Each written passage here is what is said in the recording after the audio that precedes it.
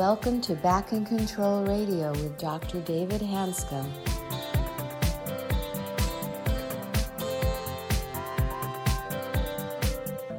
Hello, and welcome to another episode of Back in Control Radio with Dr. David Hanscom.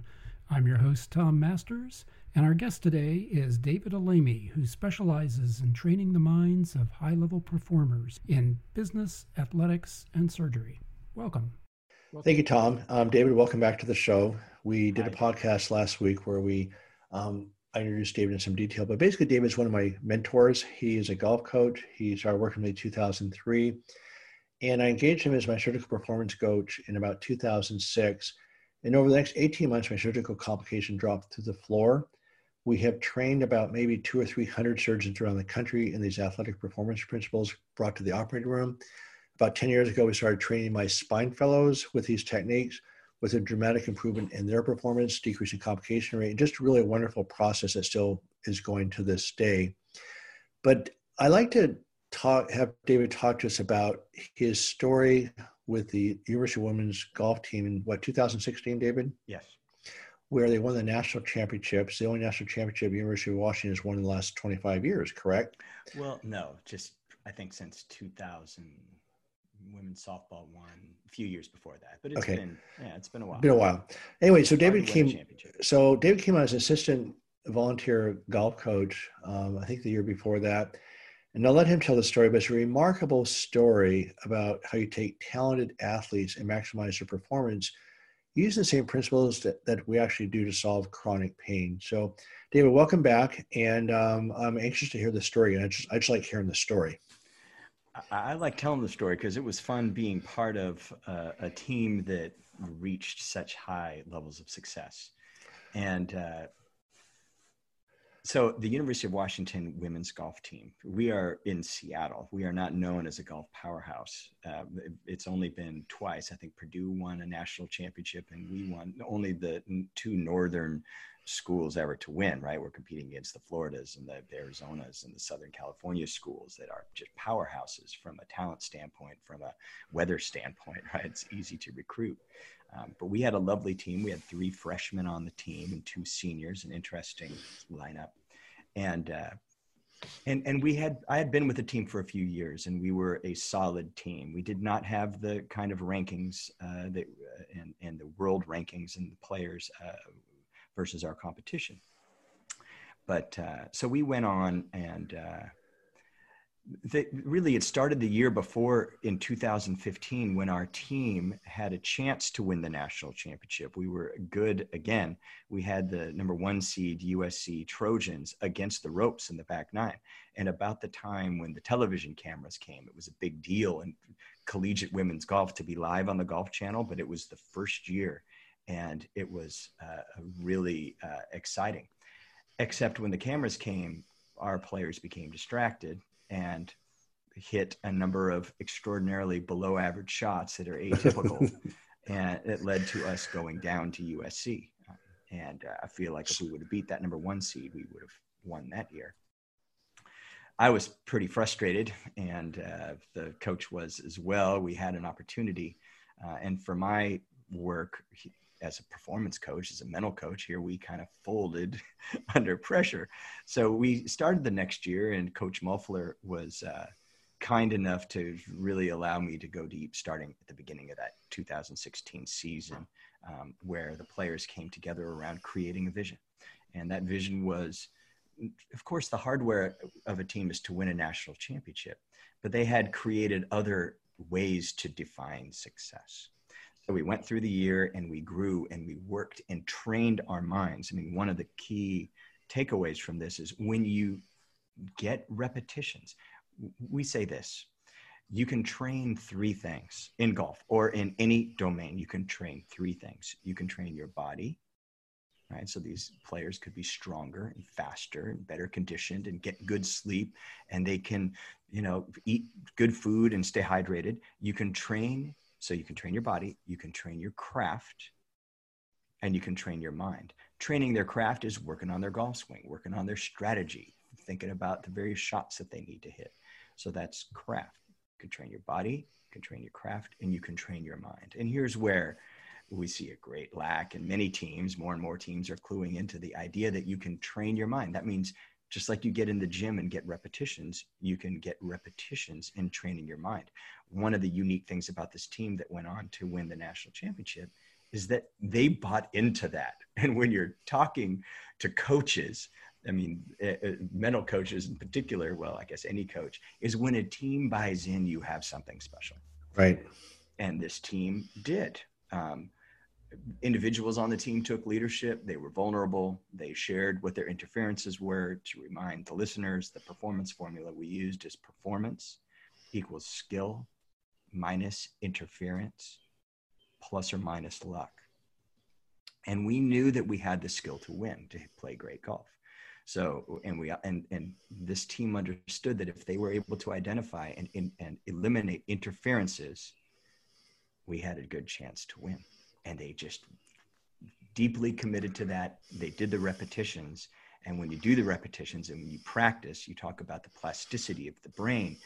They applied that principle and got repetitions in order to have the way that they play align with the vision. And right. It just didn't work.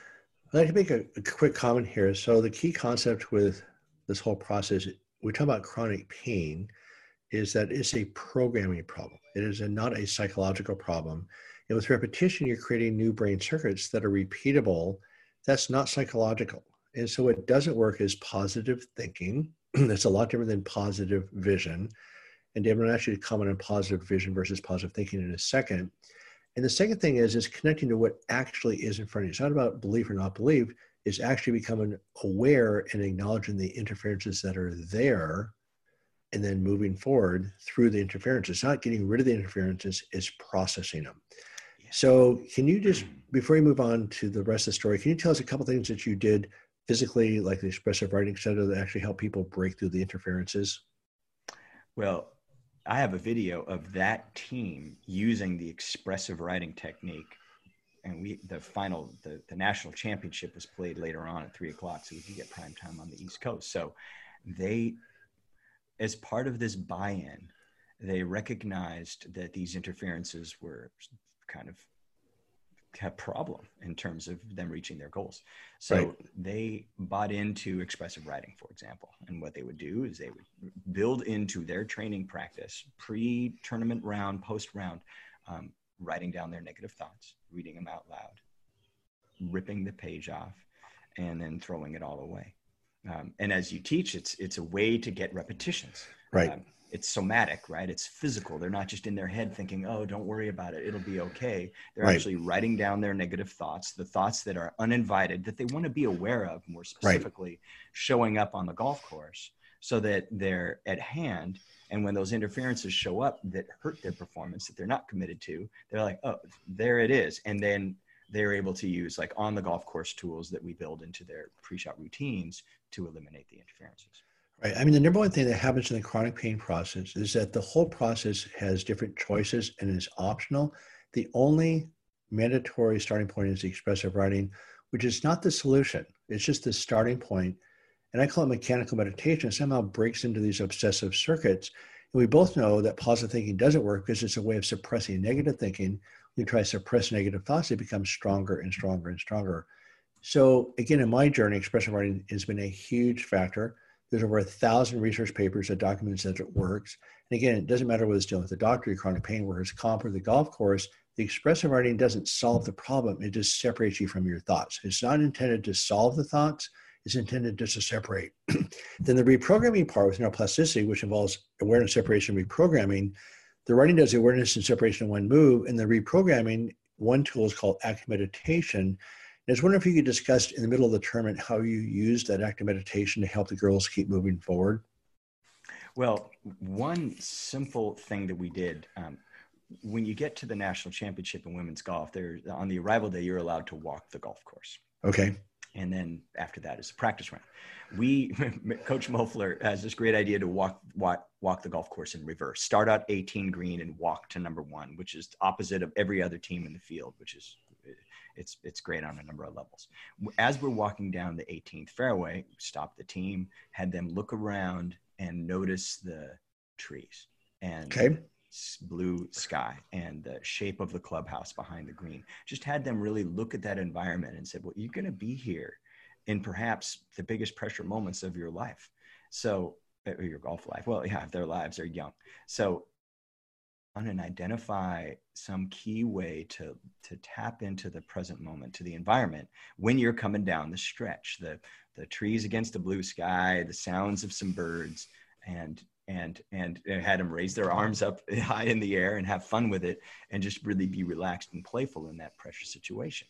So that, and all of them reported when they'd come down 18. I mean, we did some amazingly clutch action there, but we were able to have them, under pressure, be able to use active meditation or active awareness to connect to the environment. Let me explain active meditation just for a second. So it's basically taking 3 to 5 seconds and placing your mind on a different sensation. That's it. And so what you're doing, instead of fighting racing thoughts, you simply switch your attention to something else. Again, not positive thinking, it's positive substitution. And it could be anything. I mean, just right now, just feel the back of your chair and drop your shoulders. That's it. It's exactly what we do in the middle of surgery during a stressful time. We just drop our shoulders and go to light touch. That's active meditation. It's meditation on the run. It's an abbreviated form of mildness. It's not magic. It's just simply switching sensory input, which changes the body's chemistry. Yeah. So anyway, I'm just curious. Let's jump back to the tournament. I'm just curious. I know you told some stories about the actual tournament, how you use the active meditation on certain shots that really was quite remarkable. Yeah. The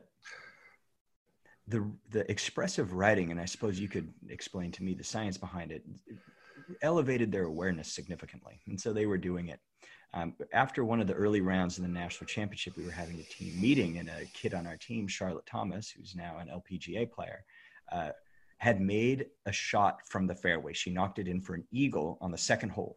And our Andrea Vanderland, our brilliant assistant coach, was with her, and Charlotte had gotten off the shot. So what that means is Charlotte had planned her shot, stepped up, and was about to hit the ball, and she steps off the shot and starts over. And she knocked it in the hole when she got back up and hit the shot. Okay, so what happened? She was aware of an interference. Remember, performance equals skill minus interference, plus or minus luck. So she recognized this interference. And somebody asked her, what was the interference? Well, there was a lake in front of this green. She said, I had a fear that I would spin the ball back into the lake. And so she stepped up, and that was the interference. So above the shot, the awareness was don't mess up. And right. So now typically what most players will do is they'll try to figure it out. They'll say, well, keep your eye on the ball, or swing easy, or don't hit it in the water. And they'll hit the shot anyway with interference present. Well, she didn't do that. She stepped off, and then she imagined it spinning back into the hole, and she made it. And about 6 holes later, she did it again. She made another eagle. She made an 80-yard sand wedge shot where Wow. she was above the ball, and she stepped off the shot.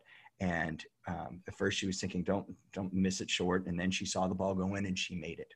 And she Wow. was sharing this in the team meeting.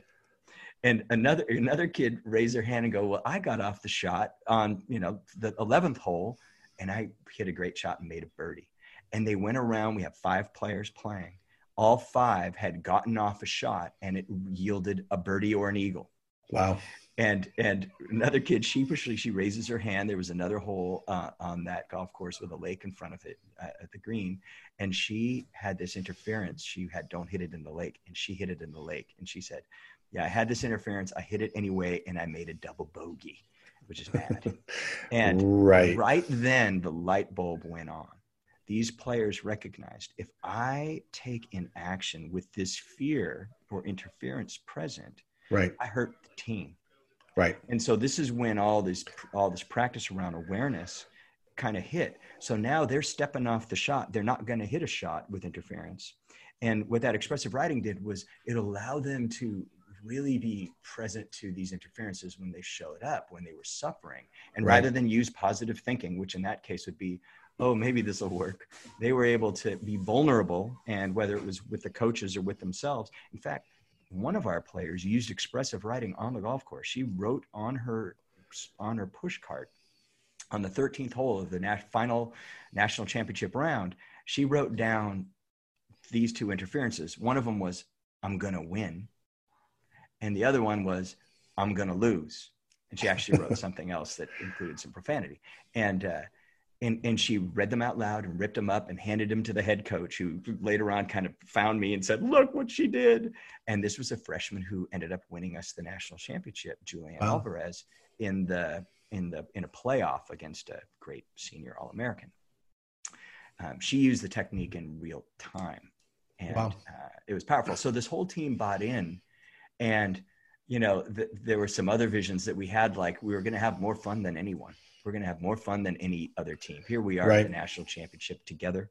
And so we executed that. That was part of our vision. And so we sort of put that into play in various on and off the golf course. So if I remember right, the vision was to have a great time no matter what, whether you won or lost, correct? Was that part of the vision? Yeah, and to learn. We were going to, even right before the final round started, and this kind of dovetailed with what our vision was, I had a chance to put my arm around the team, and I'm like, this pressure is incredible. It's live on the Golf Channel. I'm like, this is $1 million opportunity. We're either going to win and learn, or we're not going to win and learn.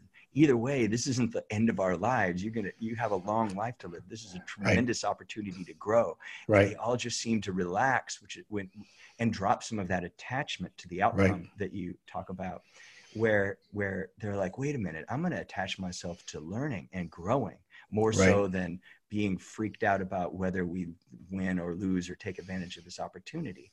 Right. And so now with this growth mindset, they were able to apply the principles and play just really inspiring golf. Well, I think what happens, I have a website post called The Ring of Fire, and the outside ring is blue, the middle one's red, and the center is green. And the blue represents the things that we do to help make ourselves happy. The problem is we tend to identify with that blue ring as who we are. And the red ring is anxiety, which isn't part of our lives. You have to literally, because if you're in the center and trying a new endeavor, you have to go through the red ring no matter what. But what I did for my entire life, I was so good at accomplishments that I didn't even know what the red ring was. In other words, I was so busy being frenetically busy that I stayed out of the red ring until I just got worn out. But my identity became that blue ring of being this great spine surgeon. And even now I have to deal with this every day. I have this big project of trying to save the world and stop spine surgery and whatever. It's a massively huge vision. But what I have to do is actually every day, every minute, just pull myself right into the center with my writing exercises, active meditation, letting go of the outcome, realizing I can do what I can do as one person. That's it. And if I get into the scorekeeping or the end outcome, I have had hundreds of patients go to pain-free. At what point do I have enough patients going pain-free to be happy? Right? That's scorekeeping. Just like with the national championship, it's great to win, but it doesn't change your life that much, right? No. And so I'd like you to just comment in the last few minutes here about just the whole idea of our identity being attached to accomplishments, et cetera.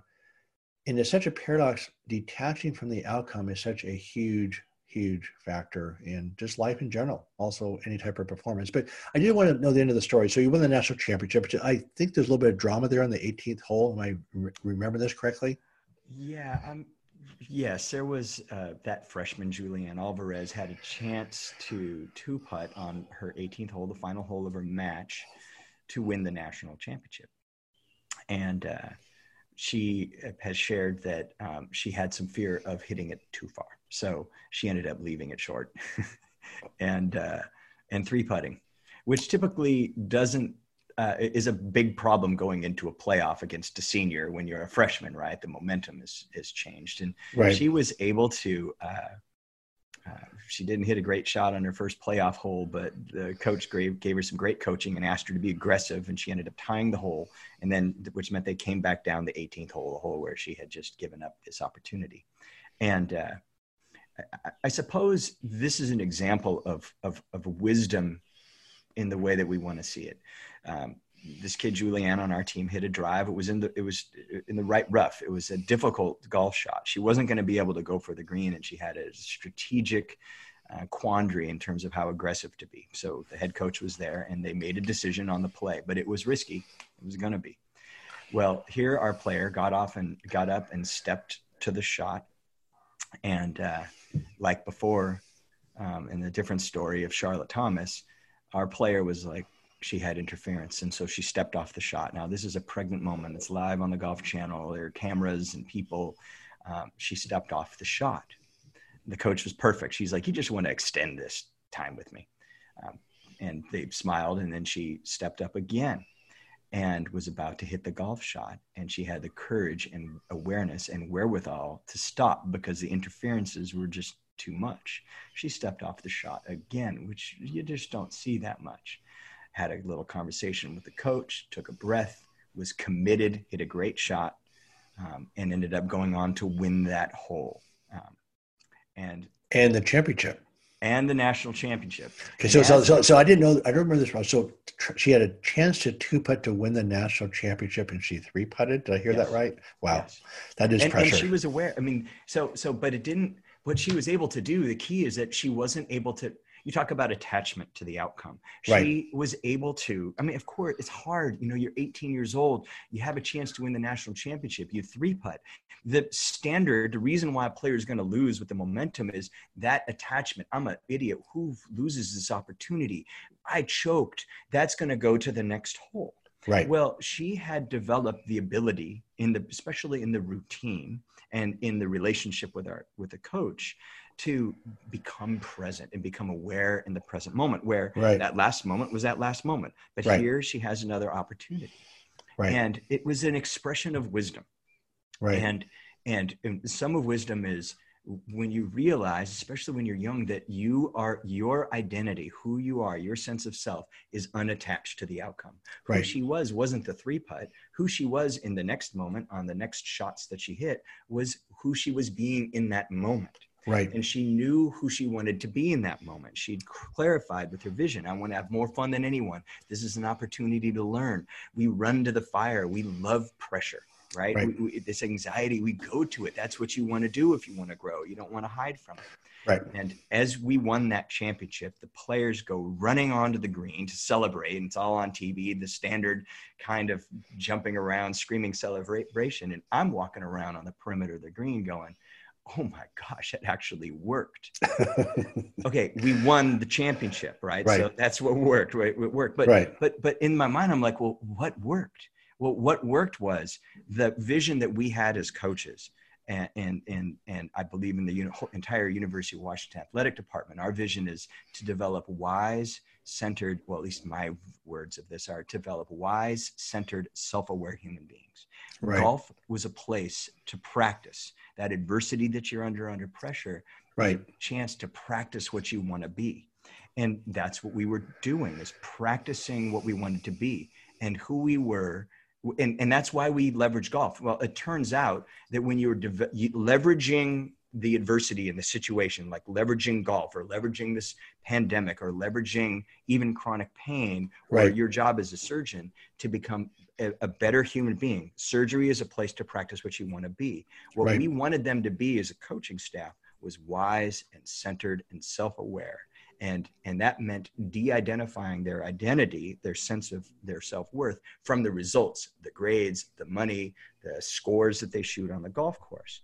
And so we were able to kind of leverage the sport towards growing these young people. And it turns out that those young people are pretty clutch under pressure. They're able to perform. And, I guess that's what I'd like the listeners to pay attention to. Whatever you're faced with, whatever adversity, whatever situation you're involved with, whatever is capturing your imagination, this is a chance for you to practice what you want to be. Well, what do you want to be? Right. What's the software of what you want to be, and what's the hardware of how you'd like your life to look? And that's a lot different energy than blaming. I had to say that. But I mean, right now we're I know I'm saying the obvious, but I mean, right now we're in sort of a blame culture, right?